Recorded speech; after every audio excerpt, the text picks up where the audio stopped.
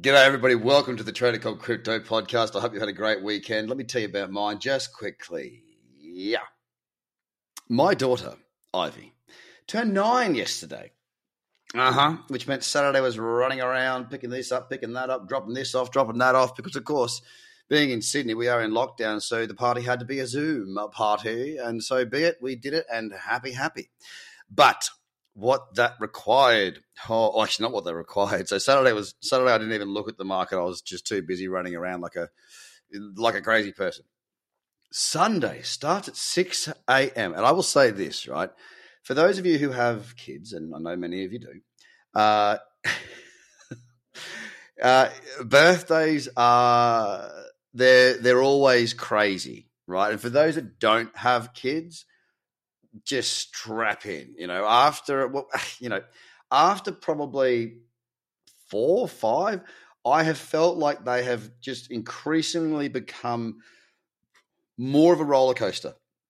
And that's okay, it's part of life, and it is a good time. So the day starts at 6. We've got the emotion of absolute enthusiasm, excitement, all of these things, obviously, for presents. Now, Ivy got great presents. She was super stoked.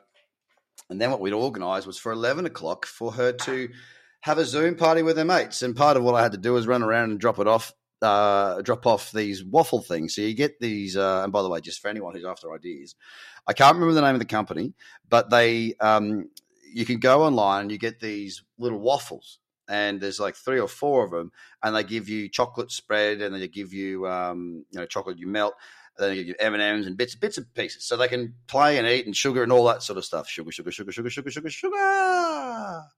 I'd organised one of my friends who's a professional magician.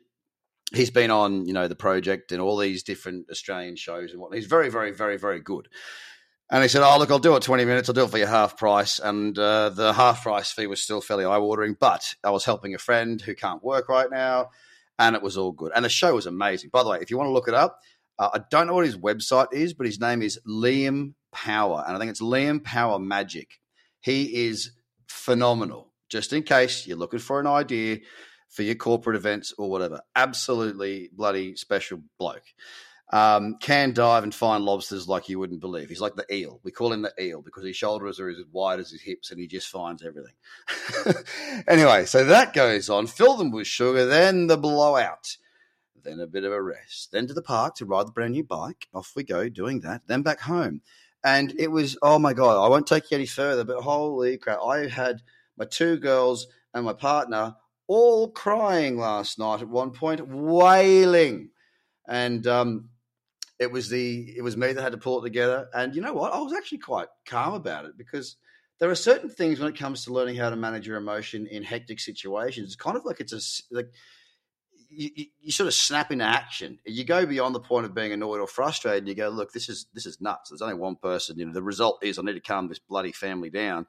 And I was calm and cool. We got them there, watched The Voice, off to bed. Hallelujah. It was such an intense day yesterday that even though the girls had a good sleep, they still had we called it a mental health day. So they didn't do homeschooling today. They just cruised, chilled, and that was my weekend. But it was a bloody great day. I'm just glad that it's over. So what happened in the markets? Because I didn't look at all. Not much happened really. This morning it did look a little bit more bullish until about 9:30 when we started to see the market come off a little bit. And I will say right now, you've probably heard me talk about, holding out your arms horizontally for a while. The longer you hold it out, the heavier your arms get, and the market's looking like that right now. It looks strained. It looks heavy. And I've told you as well that I did take some money off the table last week. Not a huge amount, but I did take a portion off, enough that I'm very comfortable. And it's helped me. I had to deal with the fact that the market went back up, and it looked like one stage like we might move higher. I mean, a couple of days after I got out, we were up 4.8%. But I didn't have a problem with that, because I felt comfortable that I didn't have to deal with that decision-making process, and I hadn't sold a huge part of my portfolio, and I feel even more comfortable now. So consider where you stand. A pullback looks likely at the moment, but until we break down on Bitcoin, through 46,254.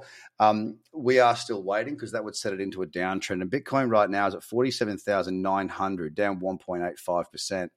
Ethereum's been very sideways for a while now, a good 3 weeks.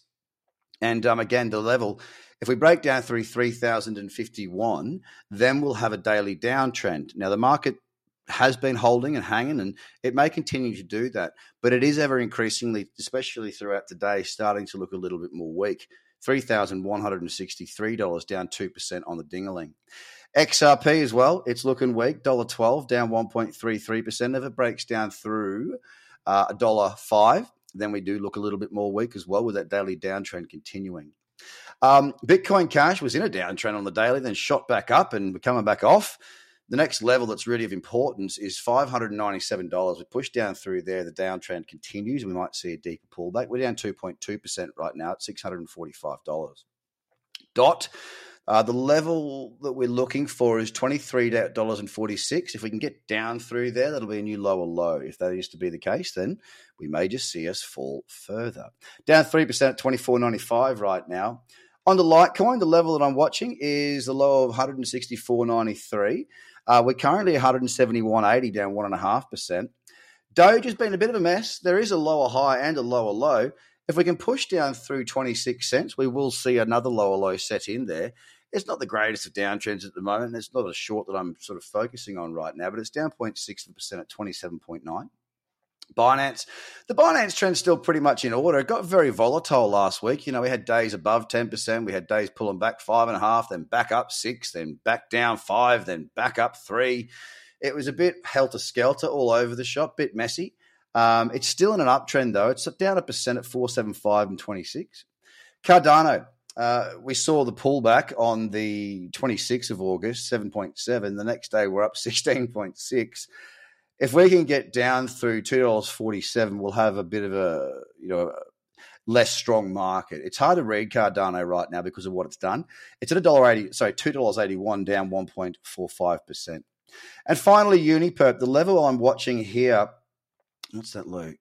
Yeah, $25. We push down through 25.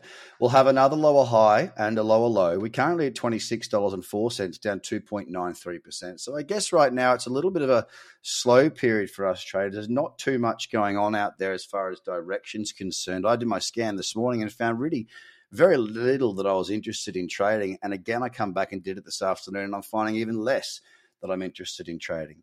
So take that piece of information. Have a great day. Be careful. Stay safe. Love the people around you. And if you want to find out more about what we do, go to tradercobb.com. And don't forget, we will be making some changes to that Become a Trader free course. So if you haven't already got on that, get on that soon before those changes do come in. Have a great day. Bye for now.